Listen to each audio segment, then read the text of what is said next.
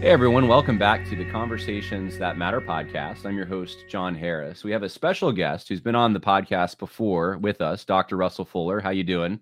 I'm doing well, John. Good to see you.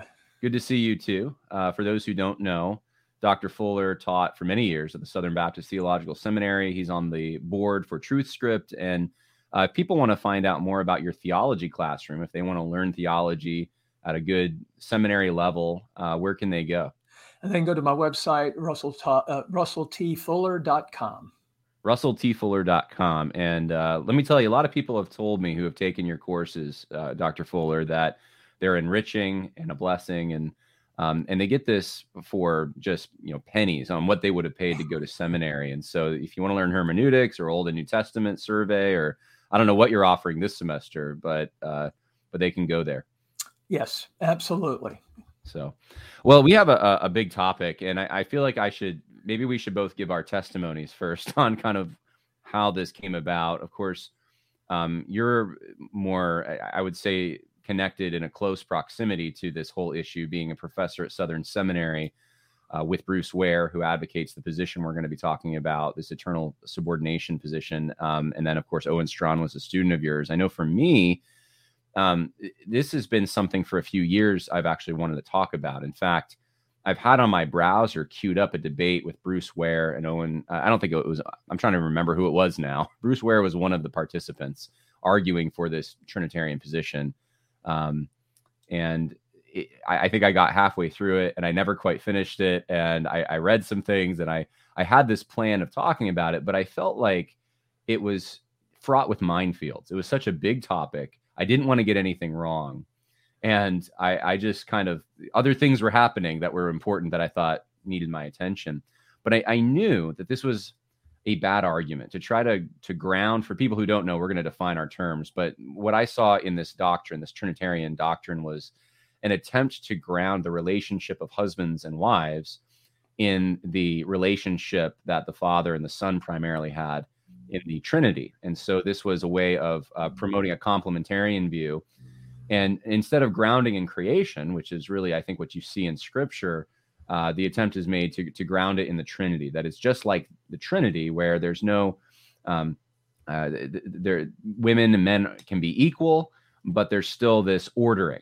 And maybe some would say a hierarchy could be argued from that ordering, perhaps, which we'll get into. So that was my interest, was just let's stop making really lame arguments for, complementarianism. Let's make better arguments. And this isn't one of them. And it just got away from me until I was sitting with you and Stephen Wolf was there and a few other people, maybe 4 months ago in Wisconsin. And this topic came up of eternal subordination, and you articulated, I think, the concerns very well. And so I reached out to you and said, would you be willing to do a podcast? And you got back to me right away and said you'd love to. So that's how I'm approaching this. My concern is for Christians who are being given this view from people like Wayne Grudem or Bruce Ware or Owen Strachan. And I don't want them to make these bad arguments. And I'm also concerned that this isn't an orthodox view of the Trinity. And so that's the heart I have on this topic. And what about you, Dr. Fuller? What put this on your radar? Yeah, the first time, of course, like you said, I taught with Bruce Ware at Southern Seminary for 22 years. And again, I like Bruce very much, a very nice guy. We always got along very well. Owen Strachan was a student in one of my classes, so I've had contact with him as well. And but the first time that really caught my attention, that was something different about the Bruce's view of the Trinity, is when he told me one time, he says, we're not really supposed to pray to the Son, but we're supposed to pray to the Father. And I thought, that's different, because I thought, and when he first said it, I didn't say anything to him. I mean, he's a theology professor. I'm an Old Testament professor. So I'm like, I better think about this again. But again, as I look at Scripture, I see passages like in 2 Thessalonians chapter 2, I think around verse 17 and 18, where Paul is praying to the Son and to the Father, you see, very clearly there. And so I was like, this is different. And then I started hearing rumors, And then in 2016, the internet just sort of blew up over this topic because there were many who were holding to, let's say, the traditional Trinitarian position, and they saw this as a real threat to Orthodox Christianity. And so people like Mark Jones, for instance, and I think his name is Liam Gallagher, these two gentlemen in particular were going against this new view of Bruce Ware and Wayne Grudem, and again, I've heard it called different things, but I think the way they like it to be called is the eternal relations of authority and submission. And they're talking about in the eternal relations, if you go back to the Trinity itself, there is within the Trinity these relations, and these relations are, of course, that the Father has authority and the Son and the Holy Spirit, they have submission. So they have different roles. They have different relations with one another. And therefore, there is a real hierarchy of sorts. So if we get into this here, I'll sort of, again, contrast the two different views. Well, it's important to note, I think, as you just did, that this was a controversy maybe, 7 or 8 years ago. And it's somewhat died down, I suppose. It's still kind of brought up. I see every once in a while someone brings it up, but it's very rare. And it's like, I don't know if people forgot or what. This was a hot topic, though. I remember even in like 2017, I remember at Southeastern, there were students doing their dissertations on this topic. Right. So I think it is important. Very important. Yeah, even though we're downstream from some of the controversies over it, it's still around. The people who express this view are still expressing this view, as I understand it. And there hasn't been, you could correct me if I'm wrong, Dr. Fuller, any kind of denouncements or retractions or anything like that. This has been really, I mean, the people, Bruce Ware, Wayne Grudem, and Owen Strachan in particular, haven't made any adjustments as far as I know. Over time, they have modified their position because I know Bruce has made modifications because I know on Southern's campus, a lot of the theology professors, they kept telling Bruce, hey, Bruce, we're concerned about this. This is a problem. None of the other professors, to my knowledge, at Southern agrees with Bruce on this.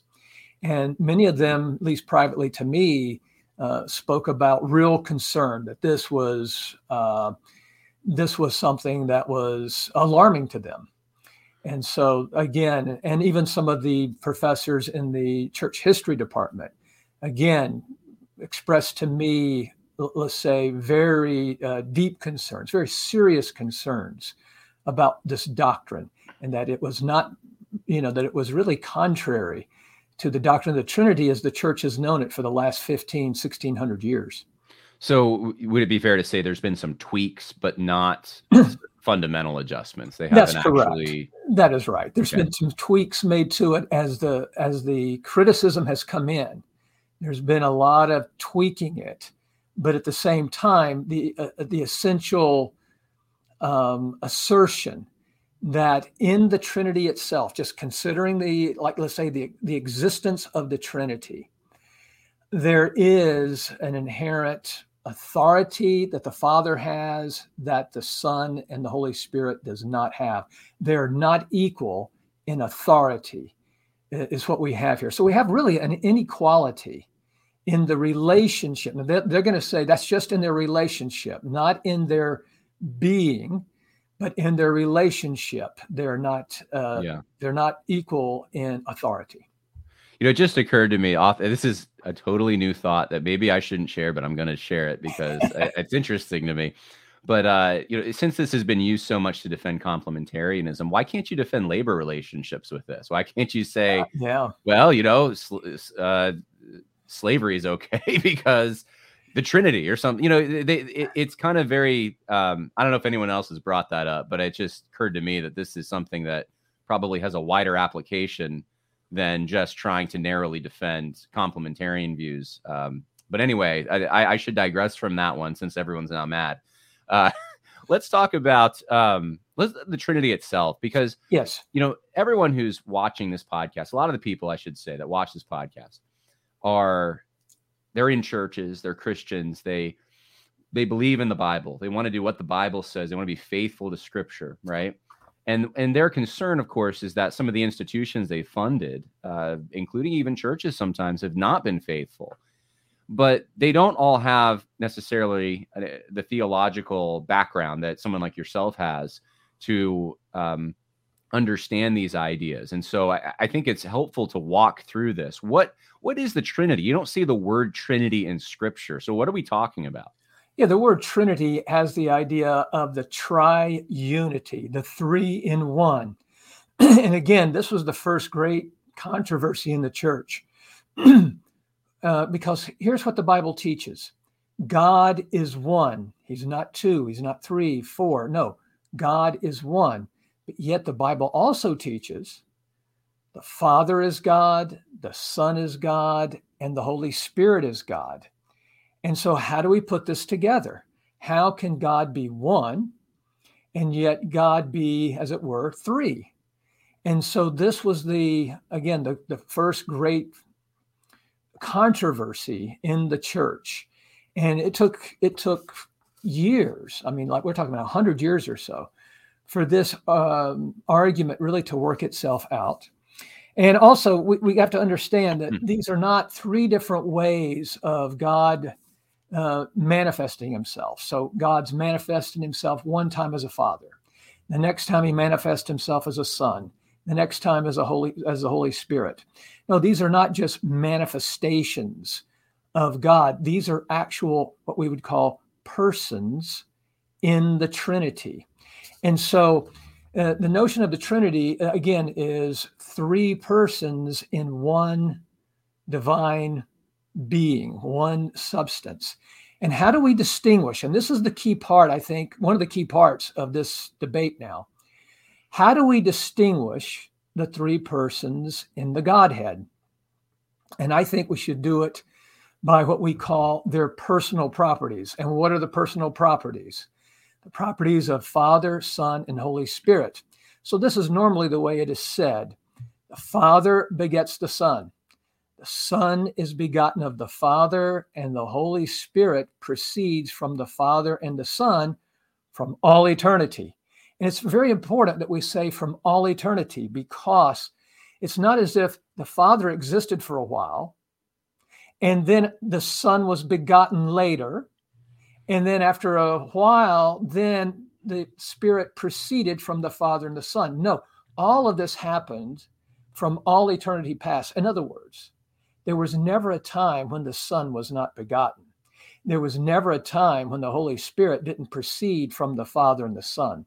So we do have an order in the sense of the Father begets the Son, and the Father and the Son, the Spirit proceeds from them. There is an order there, but it's an order of their sort of, we have a subsistence of, three persons in the Godhead. So it's giving us the subsistence, but that's not meaning that, okay, the Father is superior to the Son and the Son is superior to the Holy Spirit or something like this. No, they're equal in the sense that they're all God. They're all equally God. The fullness of the Godhead dwells in each one, not as Ed Litton, when he ran for the Southern Baptist, for the president of the Southern Baptist. If you looked at his church website, that's right. The Father was a third God, the Son was a third God, and the Holy Spirit was a third God. No. I forgot about that. You're right. No, that's not the Trinity. And so it's very important that we understand what we're talking about here. So again, they're one divine being or one divine essence. Okay, very important. Therefore, they're one in glory, they're one in power, they're one in majesty, and this is very important. They're one in will. They have one. There's one Trinitarian will. If you have three wills, and again, Bruce Ware will say this as well. If you have three wills, then you have three gods, really. Okay, not just three persons in the Trinity. You have three gods. And so it's important that in the Trinity, there is one will. Okay, that's very important because, again, they're one person. Again, there's none before or after. There's none greater or lesser. That again, we want to make they're co-equal and they're co-eternal. And so this is the doctrine of the Trinity. Now, is this doctrine that you just articulated from? Are we talking since Nicaea? This has been the understanding. How long has this been the view? Yeah, Nicaea was a great victory for, I believe his name was Alexander. He was an archbishop, and also for a young man named Athanasius. They got a important victory at the Council of Nicaea. That's like 325, but sort of the final victory. Because again, you might win one victory, but usually you're going to have to battle this over and over again. It's like social justice. You might get a victory in social justice today, but let me tell you, you're going to need another one for tomorrow, next week, next month. It's the way it works. So it's going to take a while, even for something like social justice, to be completely, slain. Or really what's going to happen is until the next thing comes along and takes the place of social justice, okay? But really, social justice will just come back in another form is what we're really talking.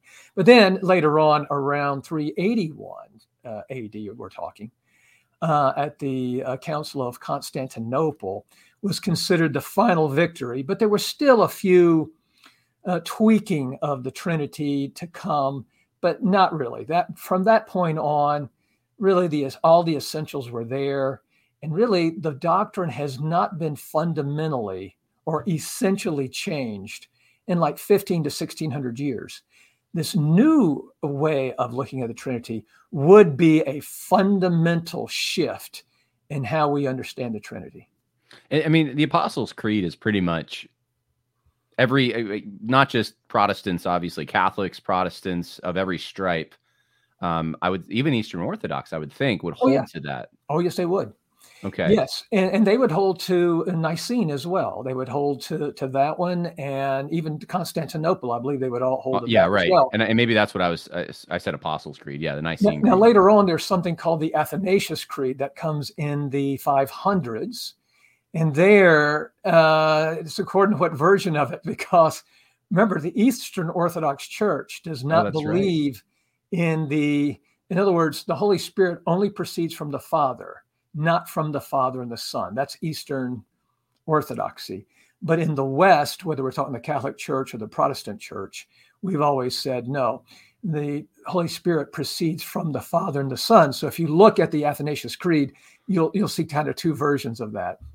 Interesting. Okay. So with that background in mind, let's continue on with the competing view, as you said, you call it a competing view. So you have the traditional view of the Trinity, and the eternal relations of authority and submission challenges this. Right. First of all, what I think the people who are holding to this view of this, I'll shorten it up to say the eternal relations view. Okay. They would say, listen, everything I've just said, we agree. We agree with everything that the things I said earlier. But then they would say, but wait a minute, we can also distinguish the personal properties of the three persons in the Trinity, not only by, Father, Son, Holy Spirit, like I said, or again, the Father begets the Son's begotten of the Father, and so forth. They would say there's another way that we distinguish them as well, and that is in their eternal relations. And in the eternal relationship among the Trinity, we're talking about the Trinity in itself. They have relations between one another, and we can distinguish the members of the Trinity, or at least one from the other two, which is kind of strange. You would expect you would be able to distinguish all three, but in a way, one is distinguished by authority. That's the Father. the other two are really not distinguished.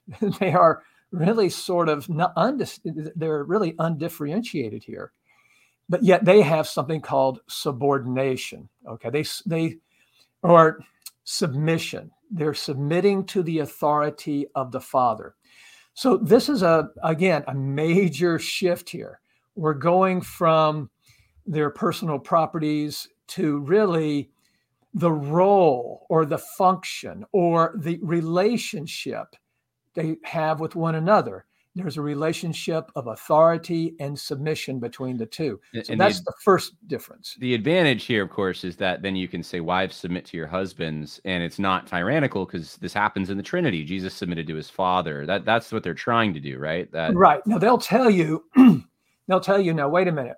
We didn't create this in order to talk about, husband and wife relationships.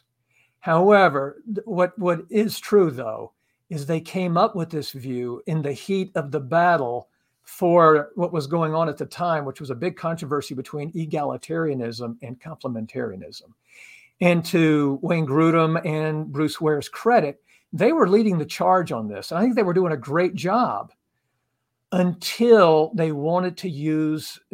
said, hey, wait a minute, we've discovered now that the Trinity is also important in this, and they brought the Trinity. I think anytime you bring the Trinity into, let's say, creaturely relations and try to compare the Trinity to something in the created world, we're going to be in great danger of creating Trinitarian errors. And I think that's what they've done. And again, if you look at the time when this happened, in this great debate. And by the way, I got to tell you this, John. I was at the Evangelical Theological Society.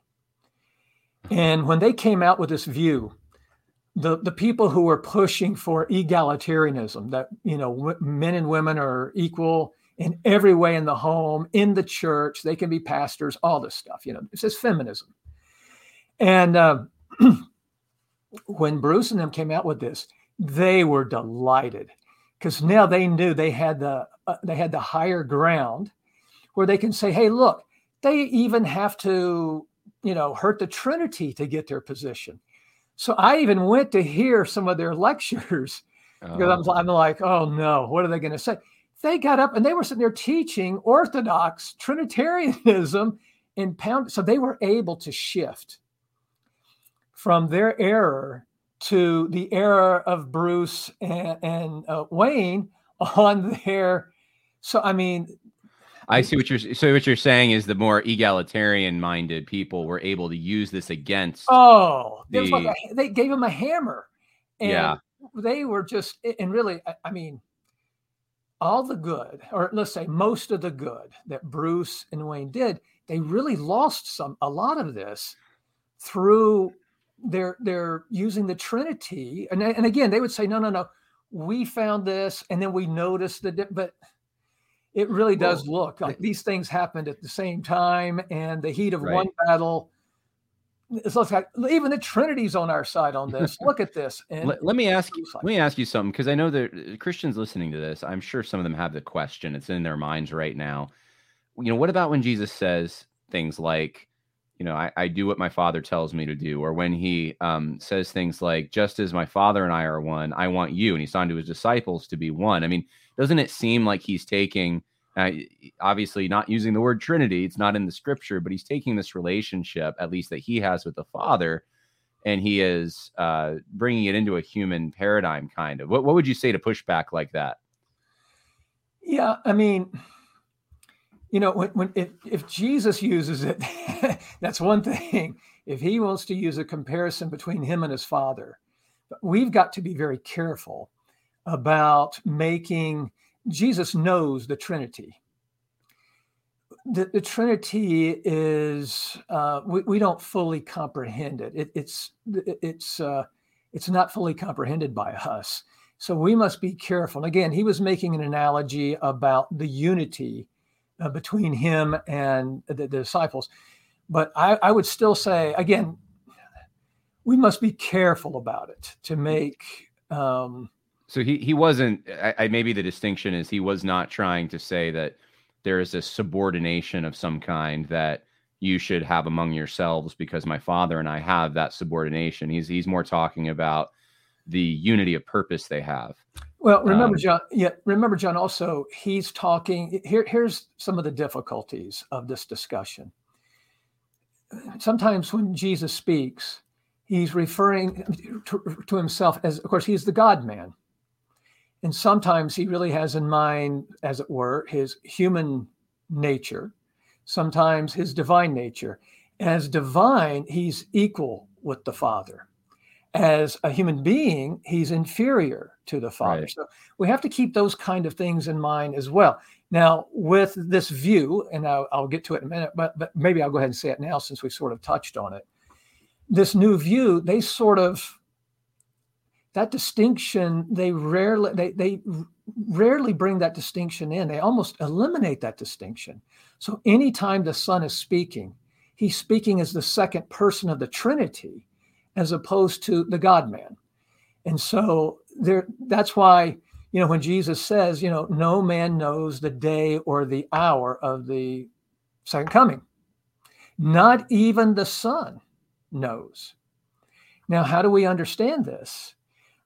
Is this the second person of the Trinity speaking? If it is, then obviously the second person of the Trinity does not know what the first person of the Trinity knows. This is a real problem. We have to see that as referring to the humanity of Christ. Jesus, as a human being, did not know the day or the hour. And that's a mystery to us. How can Jesus, who is God in the flesh, he is 100% God, 100% man, but one person, how can he say that? Well, it has to refer to his human. Or when the Bible talks about Jesus growing in wisdom and in stature, we understand the stature. It's clearly his human body, but at the same time, he's growing in us. That's his human mind. That's right. His human nature growing. So there were certain non-communicable attributes. That's correct. He forewent, or I'm trying to come up with the best language to keep within the bounds of orthodoxy here. And that's right. And remember, the Bible will sometimes talk about, it'll talk about God, and then God purchased the church with his blood. And you're going, wait a minute, God, blood?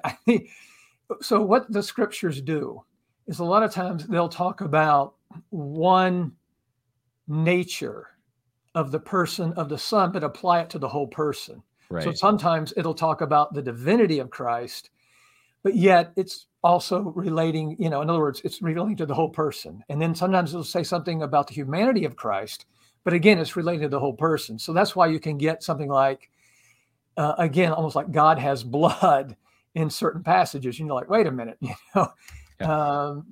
So, all right. So the submission, it's interesting though, because what you're talking about here, I think does have, these are the passages that they'll go to. Jesus submits to the Father. So what do you do with that? And what you're saying, it sounds to me, is that, well, of course he does, but the submission is in his human nature, in the mission that he had as a human being on this earth, increasing in wisdom and stature as he grew, was to be about his Father's business. That's correct. And that's much different than saying there is an ontological, another $400,000 word, difference between the Son and the Father, that they're ontologically, that difference doesn't exist there. Yeah, when we say ontological, we're talking about in the very being of God, in the very being of the Trinity. That's right. Now, also, we'll say this. We talk about the Trinity in its being, but we also talk about the Trinity in its works. When the Trinity reveals itself in working out the one divine Trinitarian plan for the, creation, providence, and especially the doctrine of redemption. There's this one divine Trinitarian plan. Now, as that plan is executed by the Father and the Son and the Holy Spirit, there is something that people call a relative subordination. In other words, it's not It's a subordination relative to their roles in redemption or in the works of creation and providence. So as the Trinity reveals itself to us, there is a relative subordination where the Father sends the Son and things of this nature. But again, that does not go back to the Trinity in itself. It's not a real subordination in the Trinity where, again, the Son is somehow inferior to the Father. But as the working out of the plan of God by the Father and the Son and the Holy Spirit, they have roles. I don't know how else to call it. They have roles that they are functioning as, or if you want a more fancy terminology, they have modes of operations. That sounds better than roles. They have manner of operations, so that the Father is sending the Son. The Father and the Son send the Holy Spirit, okay? So there is a relative subordination, meaning there's not an essential subordination in the Trinity itself, but in its working out of its one divine will, there's a relative subordination in the manner of the operations of the Trinity. If that's not, ontologically a subordination, would the word ordering fit there better? That Yes. There's an ordering in the Trinity? There's an ordering in the Trinity. That is true. Again, when you say the Father, the Son, and the Holy Spirit, there's a certain order there. And again, when you say the Father begets the Son, and the Father and the Son, the Holy Spirit proceeds from the Father and the Son, there is an order, but this is not an order of, let's say, superiority. They're still equal in power and glory in every way. But again, there is sort of in the mode of the manner of their subsistence as Father, Son, and Holy Spirit, there is an order. But again, we don't want to look at this as a hierarchy of, we have God 1A and then the Son is 1B, and not in that sense. Okay. Yeah. But again, when you ground it in authority and submission, there you've got a problem. And here's what's a problem with that too. It really makes the notion of different wills in the Trinity. So if the Father expresses his will through authority, the Son and the Holy Spirit must present their own wills by submission. This implies multiple wills in the Trinity. And even Bruce Ware says, no, that you can't have this. Yeah, okay. It's inescapable. Yeah, let's hit the pause button just for a moment, because this is a lot for some people to take in. Yes. And I think it's good to, for those who are still listening, and maybe some of you might have tuned out. Maybe you're sleeping, some of you, I don't know. Because this is some very John, is this going to be good for theology classroom or not? Yeah. Well, it's important stuff. I think people are curious. It's very important. I'm joking. It's dense and it's somewhat abstract. So you have to put on your thinking cap. Yes. So let's just kind of put a cap on this, and then we'll get into the, here's what Bruce Ware says. Here's what he's actually written or said, or his students say, or whatever. And Owen, Strachan, and whoever else.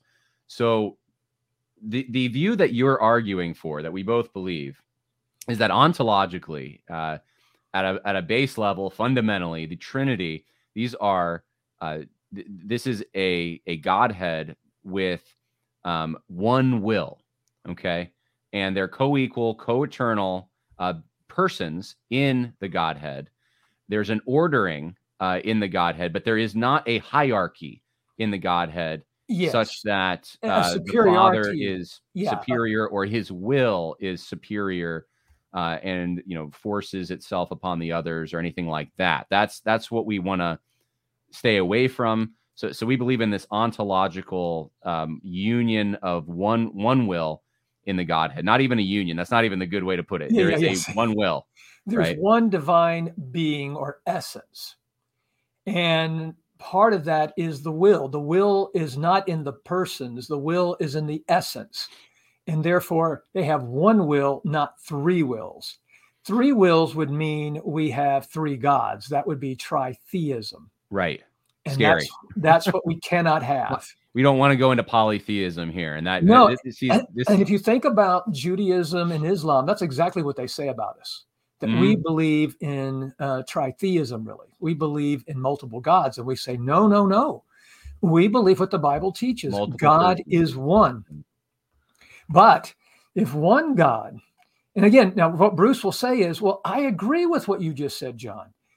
When it comes to the divine being, there's pure equality. But in their relations, there's an ordering of authority and submission.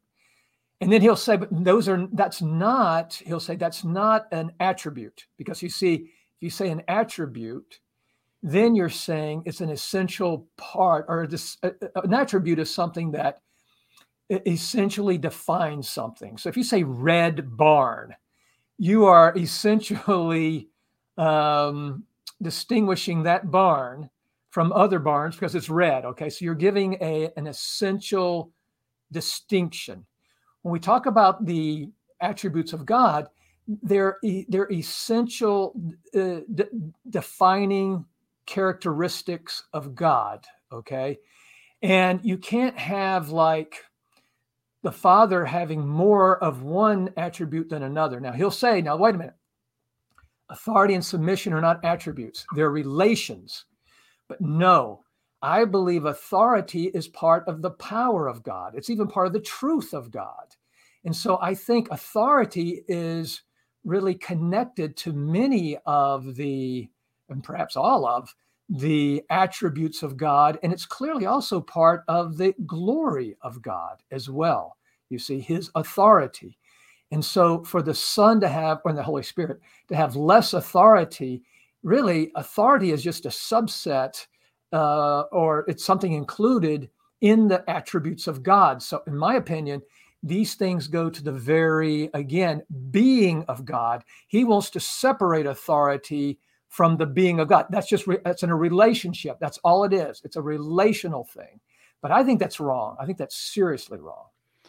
So are we going to get into a conversation about irreducible complexity, or are we going to table that? All right. So you had given me some notes on this. One of the things you said is that Bruce Ware's view fails to distinguish between the Trinity in itself and the Trinity in its works. The Trinity in itself is perfectly, there is perfect equality. Same is true with the Trinity in its works. So it's interesting because this reminds me a little bit in some ways of the debate over women pastors, I suppose, where people soft complementarians want to make this distinction, right? They want to say, no, there's a role here. And then there's a function over here, and that these are two different things, and that, and I think we have said that no, you can't separate these things. You know, these are, and that's, I think, something similar to what you're saying here, on a different topic, obviously, but that we should not separate these things. That's right. We don't want to separate the being of God with the relation of the persons within the being of God. We don't want to separate those so that you can have a equality in the being, but an inequality in the relationship between them. You see, I think this is something that is, again, misguided. Okay. Well, let's, should I read your conclusion before we move on, just to really drive this home? Because you put it in. Read it. Yeah, it's one little paragraph here. Yes. This is your view. The eternal relations of authority and submission is a dangerous departure from biblical orthodoxy. It undermines the unity of the Godhead by asserting multiple wills in the Trinity, which is tritheism, three gods. It further undermines the unity of the Godhead by making the relations of the Trinity unequal. This creates a functional and relational subordination in the very nature of the Trinity, which is dangerously close to a form of Arianism. Now, that is a serious charge to say that this is close to Arianism, because, of course, Arianism has been condemned throughout most of church history, officially.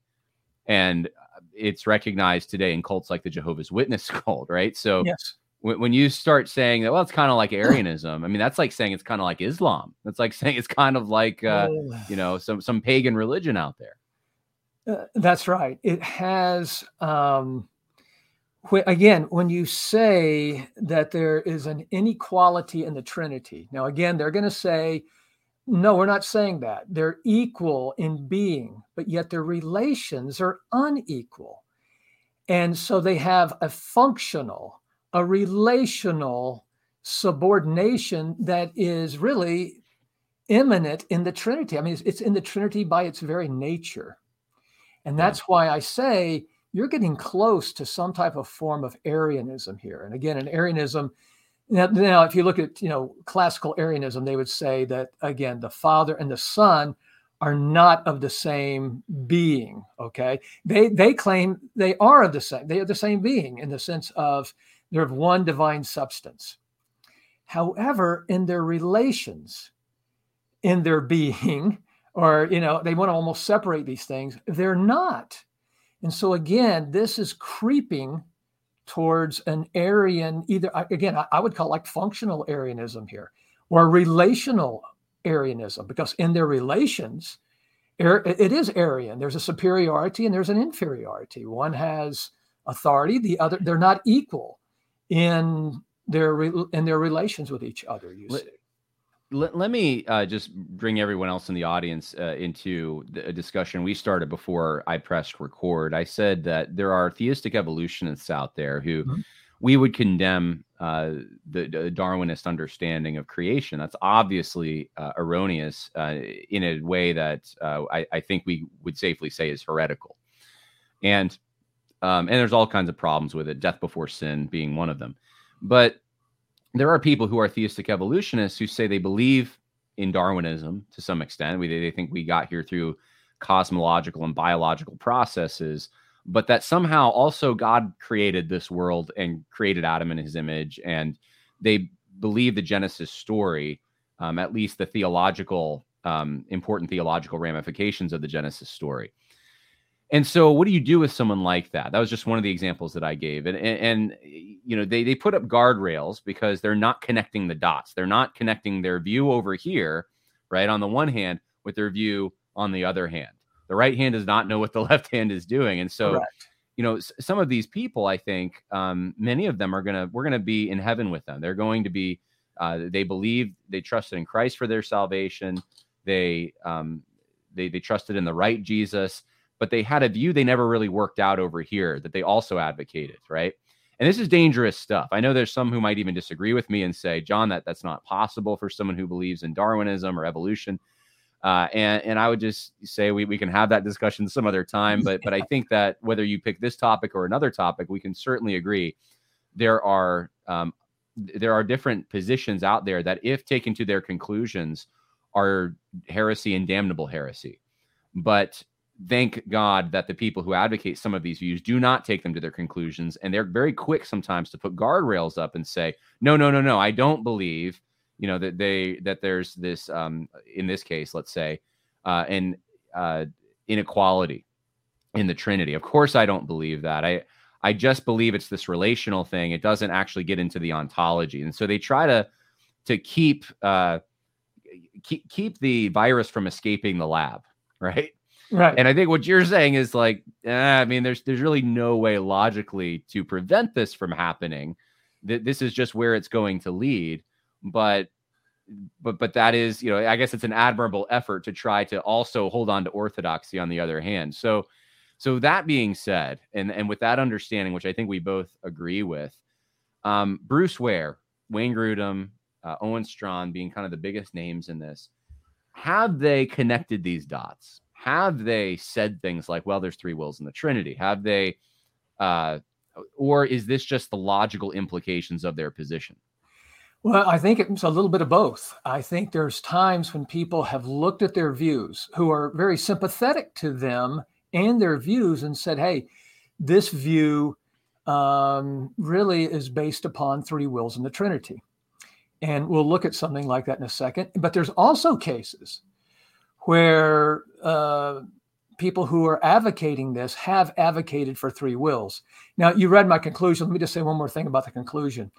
Now, again, the people who are behind, Bruce and them, would disagree with me saying they believe in three wills, because he's going to say, I told you, I don't believe in three wills. Okay.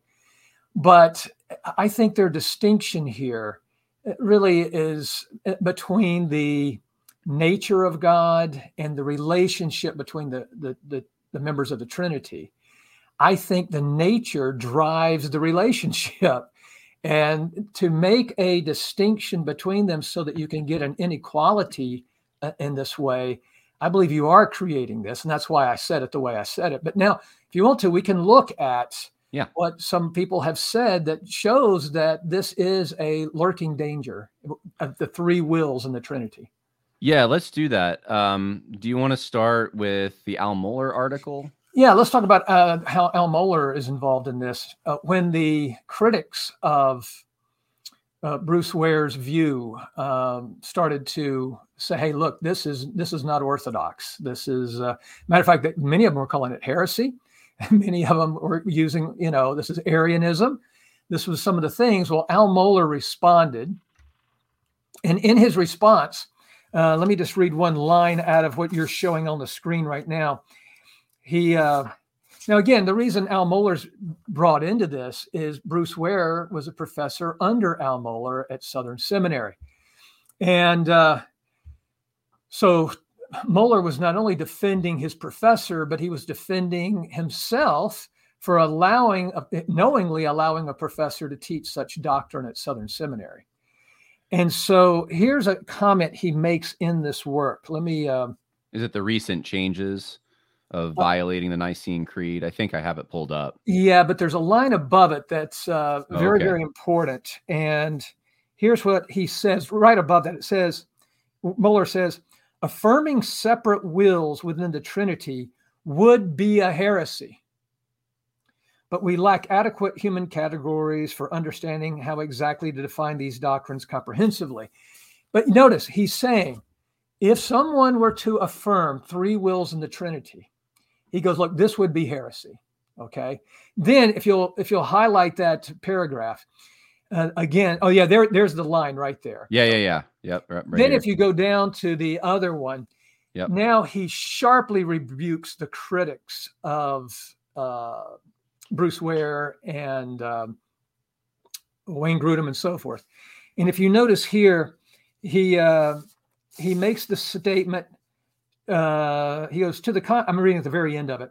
To the contrary, both theologians affirm the full scope of Orthodox Christianity and have proven themselves faithful teachers of the church. These charges are baseless, reckless, and unworthy of those who make them. So again, this is a very sharp rebuke that Mohler's bringing. However, Mohler didn't realize at the time that a book had come out before he made this charge. And by the way, I will give you an inside scoop. I do know that Mohler was advised. I don't want to get into names, but I do know Mohler was advised, don't come out with that statement. You're going to get hurt. There's people who are going to embarrass you if you come out like you're about to do. But he didn't listen to the advice, and he wrote this. And the embarrassment did come.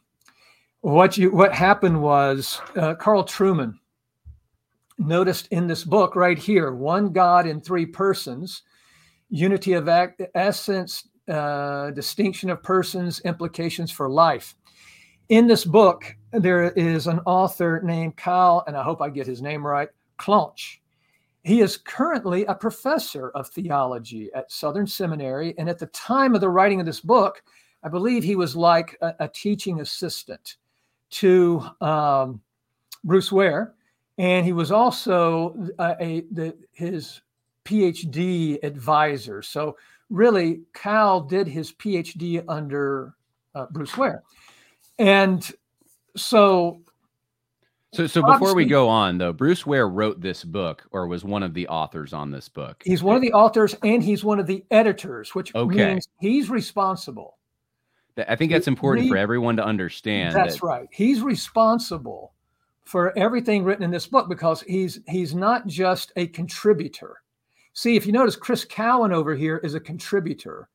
Right. But Bruce A. Ware is the author, and so is John Stark. They're the authors. So people don't know sometimes how this works, and I think it's important Yes. for them to know in academia, when you have numerous people working on a book of some kind, which happens quite a bit.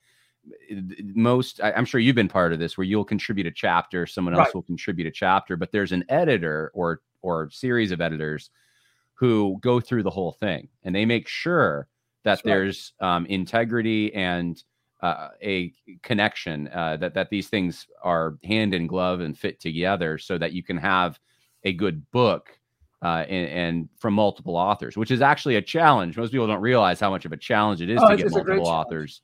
You have to do a lot of work reconciling things. That's right. But here, Bruce has to just keep an eye out on what people say he believes, you know. Right. It's pretty easy, right? Yeah, because this book is really promoting his position.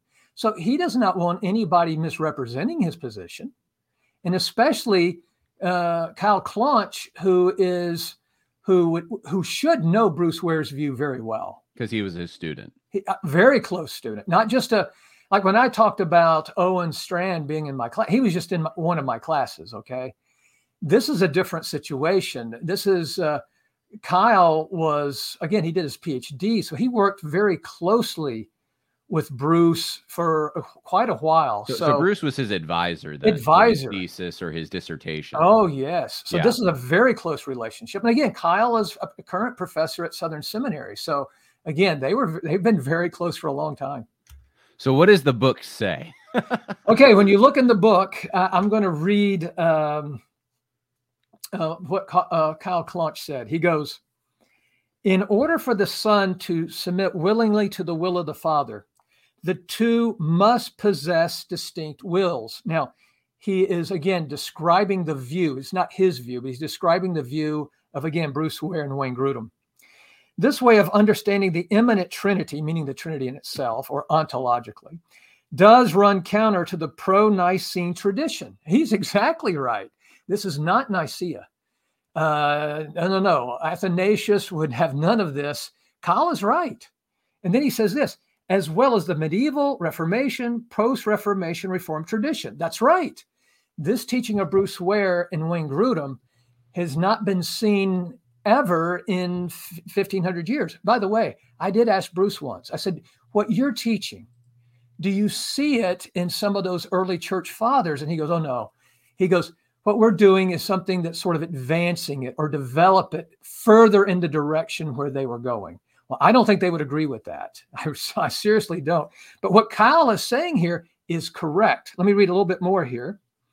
He says, he goes, by arguing for eternal authority and submission in the Godhead, Ware, Grudem, and others are not abandoning all traditional Trinitarian categories.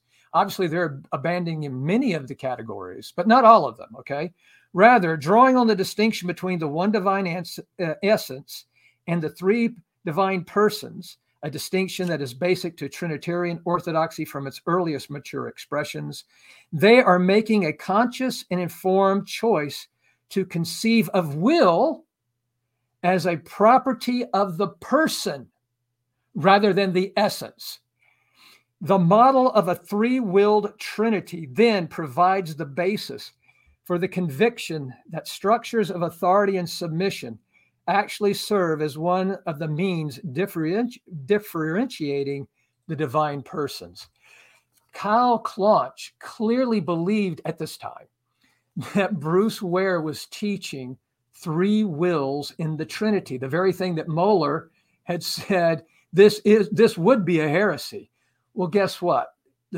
Some of the best and closest students of Bruce Ware, they're coming out with, they're saying, hey, this is what it is. I mean, this is logically what's being said here. So what happened though? Because this was 2016 and this was 2016. That's right. Bruce Ware had to have gotten some blowback, and it's embarrassing for Al Mohler. So how did they rectify this to try? Because Bruce Ware is still teaching at Southern Seminary. Yeah, he might be retired, but he's still probably a retired professor teaching there. Well, he wasn't fired for. No. Mohler called heretical. I'm the one that got fired.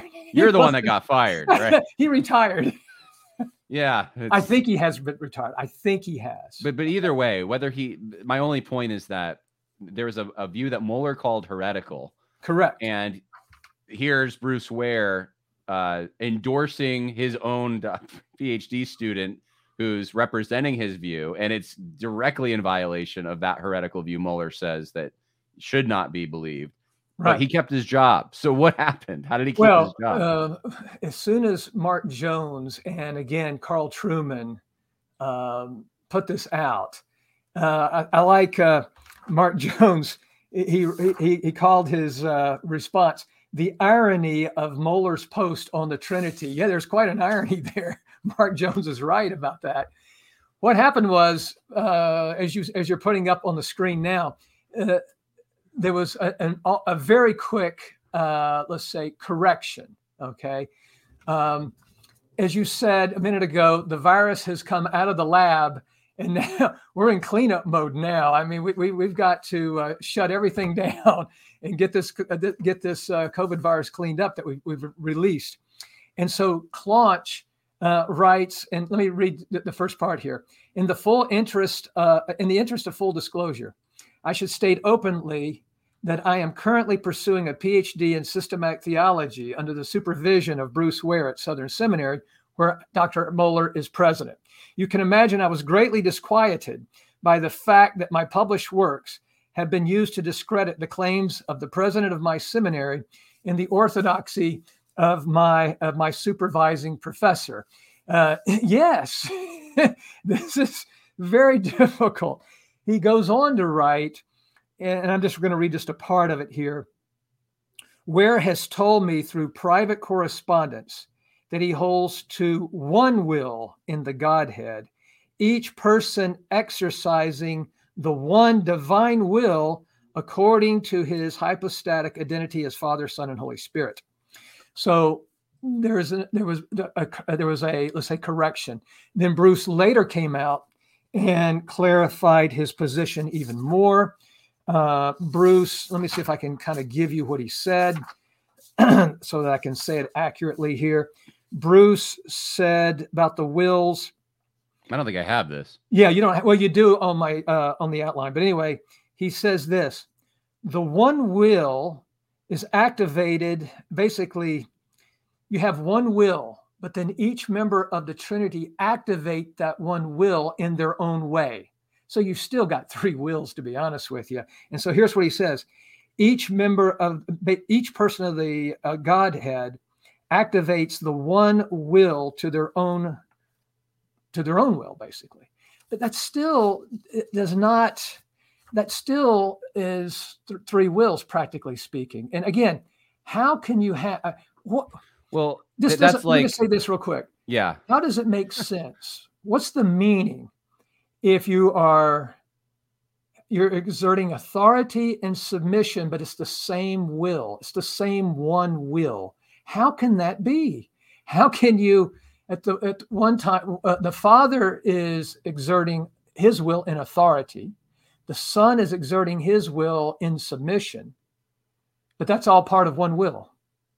Right. It seems meaningless. It seems meaningless. Let me ask you that's this. That's why Cal Claunch understood it the way he understood it. I mean, it's otherwise it's meaningless. Do you think, honestly, maybe this is speculative, but like that Bruce Ware just said, "Oh no," and then had to kind of tweak something? Or do you think this was his view all along, that there's this one will that is then somehow ascertained and manifested in three, I guess, applications of that one will that are different in some kind of hierarchy? I don't know, but see, all the critics of his were already pointing this out, that look, it looks like you're teaching three wills. Okay. But in Bruce's defense, I will say this: this stuff happened very quickly. I mean, it didn't take long for this to erupt. But when Bruce is a very competent theologian. I mean, he's no fool on this. Right, he's not incompetent, and so as he's coming up with this, he's even in his. By the way, he came out with an article on it, and he goes, "Now I'm going to explain to you my view," and then at the very end of it, he goes, "Now this is not simple or easy," or he said something like that, because he recognizes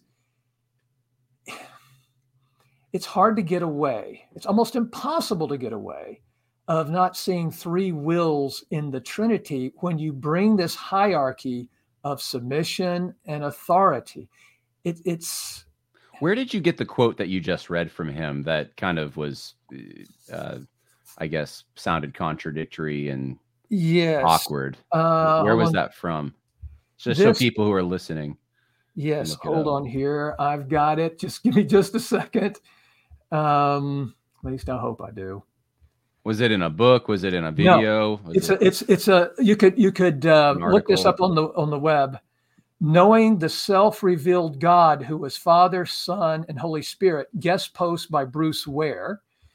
And I'll read it to you since I'm here. Let's see here. He goes when he talks about the three wills, he goes, here was the question ask him. Okay, listen.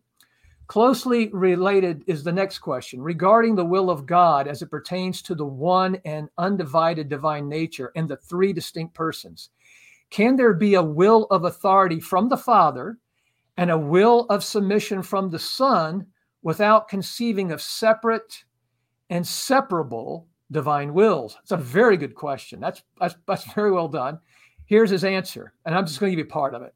In short, my answer is yes, but the issue is anything but simple. Exactly. And so here's his sort of his conclusion on this.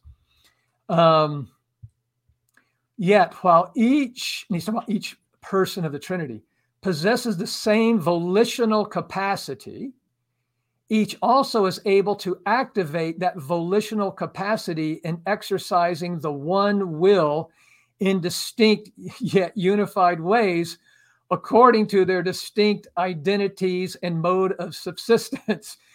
Again, it gets quite complicated there. And I'm sorry I'm doing this, but basically there's one divine will and each of them separately are able to activate their own will basically out of the one unified will. That's basically what he's saying here. Because again, he goes, I know. I don't know. I'm just kind of like thinking. I got to read this. Let me just read this part. Yeah. He goes, go for it. Or even three distinguishable acts of willing. You see, so there's three distinguishable acts of willing, but yet there's one will. I mean, how can you? Or he'll say it this way: along with the three inflections of the unified divine will. So again, he's forced into saying there's one divine will, but that one divine will can be activated three different ways according to the persons of the Trinity. It's still three wills. I mean, it really is. But the funny thing to be, I guess, the reason I was smiling is I think of like, I know there's complex doctrines, but I think of the pew sitter there, right? The person who just wants to follow the Bible, hearing this right. And saying, what Bible verse? You know, where do you even start? This just seems to me like what you get in academia, and it's not just obviously theology. I've seen this in philosophy and history and every discipline. You get on this island where it gets weird, man. You've seen this, weird. I'm sure. But let me answer Ivory Tower syndrome. Just real quick. There are some Bible verses. Now, again, it doesn't say they have one will, but when it says this, when it says things like Jesus about the being in the form of God. In other words, he's got the very form. What God is, he is. Okay, or Jesus will say, my Father and I are one. One in what? One in being. Well, if you're one in being, you have one will. If you're two in beings, you have two wills. Right. So when he says, I and my Father and I are one, you see, what do you mean by one?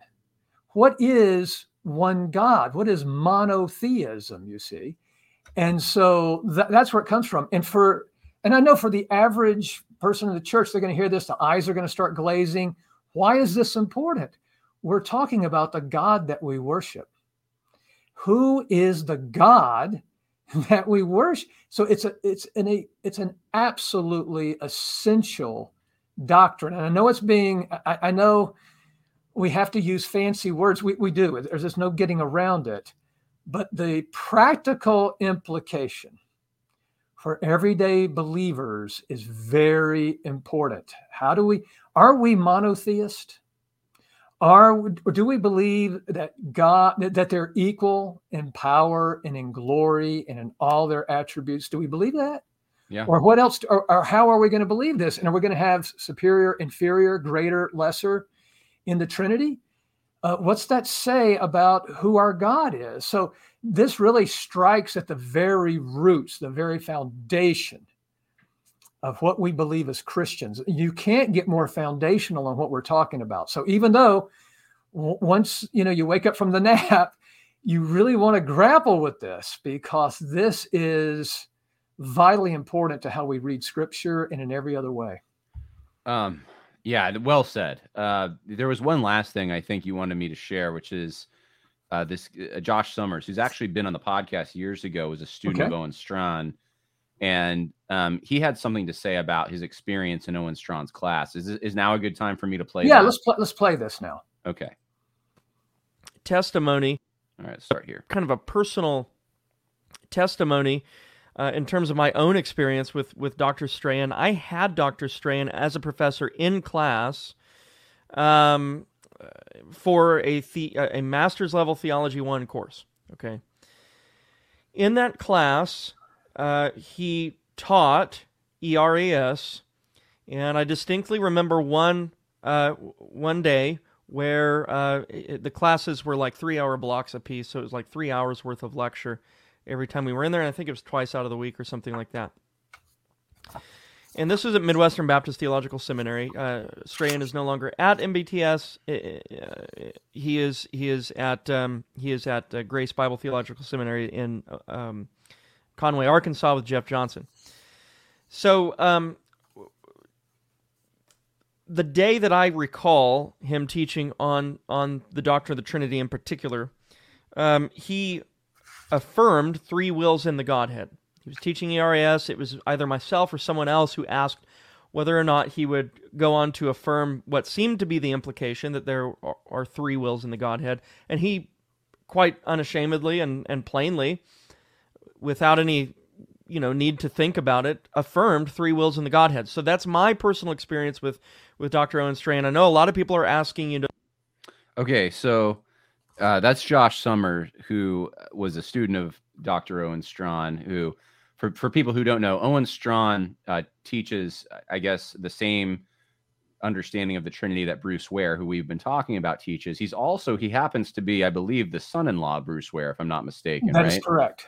That is correct. And so there's a family relationship, not saying that's why he holds that position, but they're close. We'll put it that way. Very close.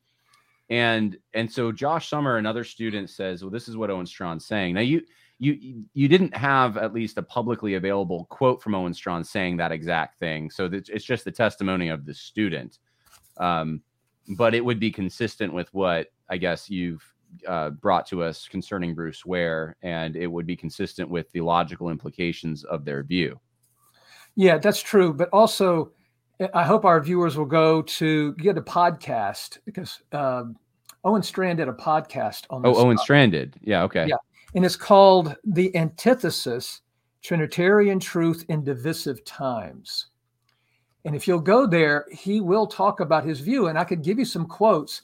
And again, Josh also referred to this. He goes, hey, listen, what you hear on this podcast is what he was teaching in the classroom. And let me give you just a few quotes from this. Listen to this quote. It comes at about the 31-minute mark of this. The Son is not here to execute a generic Trinitarian divine will, but the Father's will. That in terms of the Son's own confession, he is not here to execute a generic Trinitarian will, a generic divine will. He's here to do the Father's will. And then he goes on to say the Father's will has the primacy, meaning over the Son's will, over the Holy Spirit's will, obviously. The Father's will has primacy. What do you mean, the primacy? And again, by the way, Bruce Ware says in one of his online things that the Father has the ultimate authority. Ultimate authority over whom? Over the Son and the Holy Spirit, relationally, but he has the ultimate authority. So again, let me read that again. The Son is not here to execute a generic Trinitarian divine will, but the Father's will, meaning the Father's will as opposed to the will of the Son and the Holy Spirit. Then he goes on to say, the Bible emphasizes the Father's will, not the Son's nor the Holy Spirit's will. That what the New Testament emphasizes over and over and over again is not the Son's will or the Spirit's will, but the Father's will. Then he talks about the greater authority. If you go to about timestamp 3930, he says, this is the Father speaking. This is the speaking to the Father's authority as greater than the Son's. The Father has greater authority. The Son will not sit down at the same level as the Father. This is speaking to the Father's authority. Doesn't mean that the Father is a better divine person than the Son. Not in the least. Does mean that the Father has greater authority. The Father is the one who sent the Son. The Son is going to sit down at the Father's right hand when his work is done. He's not going to sit down in the same throne. He's not going to sit down right beside the Father at the same level. He sits down at the Father's right hand. Now, if you ask me, will the Father have a higher authority than the God-man in the sense of the humanity of Christ? Well, yes. But see, that's not what he's referring to here. He's referring to the second person in the Trinity as the Son. You see, again, they confuse these things. And therefore, what he's saying is the first person of the Trinity, the second person does not have the same level of authority. And again, that's what he's teaching. He also mentions that they don't have the same glory. Listen to this. He talks about the Father having a, quote, unique glory and the Son having a unique glory. Let me even narrow in just a little bit. We won't understand the unique glory of the Father as his own distinct person. And we won't understand the unique glory of the Son as his own distinct person. But again, they're equal in power and glory. So let me just say it this way. The Father has glory, the Son has glory, and the Holy Spirit has glory. That's not three glories, though. That's one glory. If you've got three glories, again, you've got three persons. And so you've got to be very careful that, again, we don't end up in tritheism as, again, the Jews will say about us and Islam will say about us. Okay. So very, very important. Okay. So again, Strachan's teaching is like out of the laboratory, it's out there in the wild. And so you can hear it. And again, he makes virtually no distinction between the second person of the Trinity and Jesus. I mean, and so therefore, when Jesus says no man knows the day or the hour, I'm not sure how he would handle it. I'm sure he's going to have to say, I don't know how else he can do it. That's the humanity of Christ. He's going to have to. But usually when he sees the Son, he'll immediately say, he'll say, basically, that's the second person of the Godhead is really what's been talked about here. And he'll say things like this, the Son is the same before the incarnation, during the incarnation, and afterwards. Well, there's a sense in which that's true, but yet there's a difference. The Son took on a true body and a reasonable soul. So it's not quite the same. And you have the God-man at that point, you see. So, but again, he's reading a lot of their, like the way they reveal themselves in creation, in providence, in redemption, as the Father sending the Son. And he's reading that right back into the Trinity itself as an evidence that there are levels in the Trinity. There is a superior and inferior, not in being, but in, again, relationship, okay, in function. And again, this is not what the Scripture teaches. This is a doctrine this is a major overhaul of the Trinity, and I believe we ought to reject it. So I guess the cap on all of this is that you're concerned. We didn't even really talk about Wayne Grudem, but we talked about more Bruce Ware and Owen Strachan. you're concerned, these guys have platforms. They're still very respected, and not just respected because of their general theological knowledge, but specifically even their knowledge on this subject. But if it taken to its conclusions, logical conclusion, it leads to a heresy at the very least. I think you are comfortable just calling it heresy, saying this actually is heresy. Yes. I mean, it is a major error, and therefore I will call it a heresy. Now, look, when we say that, people will immediately jump and say, you just consigned him to hell. No. Listen, what I'm saying is, if you put me on a church council and we're going to determine whether this is going to be acceptable, or he's either got to repent of this, recant of this in order to teach in the church or in the seminary, yes, I'm going to say this is outside the bounds of orthodoxy. In my opinion, it is heresy. Only God can, consign the heretic and everyone else to hell, not me. But yet he has given the church courts, as it were, censures, where they can approach issues like this. And all I'm saying is, if you put me on a faculty committee as a professor to investigate this, I would have to vote this as out of bounds. And clearly, the founders of Southern Seminary, Boyce and Broadus. Now, let me say one more thing, just real quick. I got to get this in. If you read some of Owen Straughan's stuff, he will constantly be quoting Charles Hodge, J.I. Packer, and he claims that they hold to the same view he does. And, Augustine does.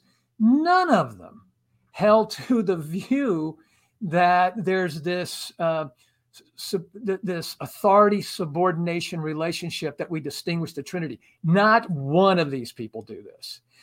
What he's confusing again is when these people like Charles Hodge, when he says things like, the Father sends the Son and it's never reversed and so forth. He's talking about their modes of operation again. He's not talking about the inner workings or the inner being of the Trinity. Strachan is just not understanding these guys. None of these guys teach this, this doctrine. They don't, okay? They don't do it. And so I wish Strachan wouldn't do that. He's being... it's either incompetency or it's deceptive. Because I'm telling you, these guys did not teach this doctrine. Yeah, okay? They didn't. It's new. And so these guys do have big platforms. I mean, if you think of Wayne Grudem, his textbook on systematic theology is probably the most used textbook in America, yes, and maybe around the world. Yes. And this is making big inroads there. Bruce Ware, again, taught at a major seminary. Again, he speaks all over America, all over the world. And no one Strachan does. I mean, Strachan is, well known on the internet, but also, he taught this stuff at Midwestern for years, Midwestern Seminary. And now he's at Grace Baptist Theological Seminary, I believe. Yeah, Grace Baptist in Conway, Arkansas. Yeah. And he's like the provost. So, I mean, he is in a very top position. He's headlining G3, if I'm not mistaken. Yes. So, yeah, there's... And so, I mean, these guys are being accepted, and their doctrine is going far and wide, and it's making... This stuff is making headways. Things may be kind of quiet right now, but let me assure you, these things are making headways. And that's why I wanted to come on today. Yeah. Well, I appreciate it. Yeah. I'm coming on to say we should reject this. This is very dangerous and it must be rejected. And it's if we go this direction, we are really changing the foundation of our understanding of who God is. And we can't get more fundamental than that. And again, it really lands us into more of a tritheism, and again, in the very nature of the relations and the functions of the Trinity, there is superiority, inferiority, or put it this way, they're not equal in authority. They're equal in power and glory. They're equal in, all their attributes, but not authority. I just can't take that. And I think maybe the good thing to put the cap on all of this is because some people are probably mad. Some people are confused. Some people need to go watch this podcast again. theological drift happens in ever so slight increments sometimes, like the social justice stuff that I witnessed at Southeastern. As I looked back, I thought, when in 2014, I saw this. I didn't notice it at the time, but it was there. It was creeping into their chapels. I was sitting there wondering why we kept talking about the Black experience in chapel.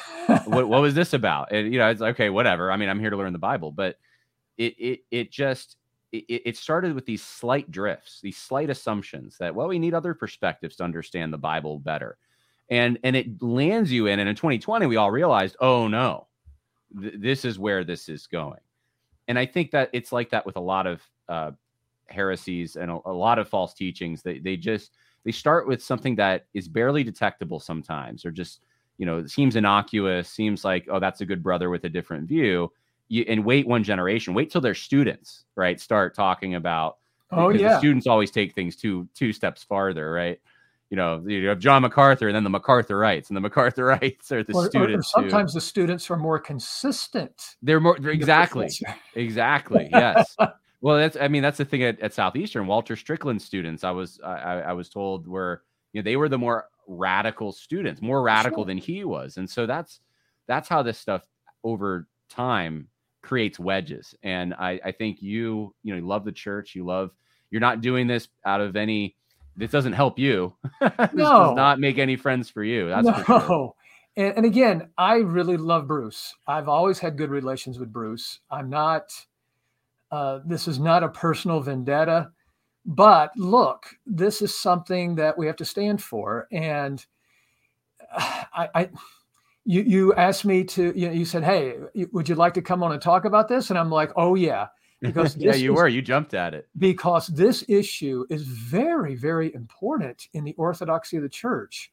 And in the, if the church is going to, what we believe about God and our duty toward him, this is very, very important. And so I think we've got to, this doctrine, I know it sometimes, and look, it does the same to me. Sometimes I read it and I got to stop for a while and go outside and cut the grass or something, because it's God is incomprehensible, not completely, but we can't comprehend him completely. And so when we talk about these things, it is difficult. Right. But at the same time, we've got to understand that this is a very important issue. Yeah. And what I would hope for is that, again, Wayne Grudem, Bruce Ware, Owen Strachan, and the others who are promoting this would stop doing this, to be quite honest with you, because it is shifting the basis of our faith. Well, with that, thank you, Dr. Fuller. People can go to your website, russelltfuller.com, russelltfuller.com, if you want to take courses from Dr. Fuller in theology or languages, or New Testament, Old Testament. And I appreciate it. Thank you so much. Well, thank you, John. It's always good to be with you. My pleasure.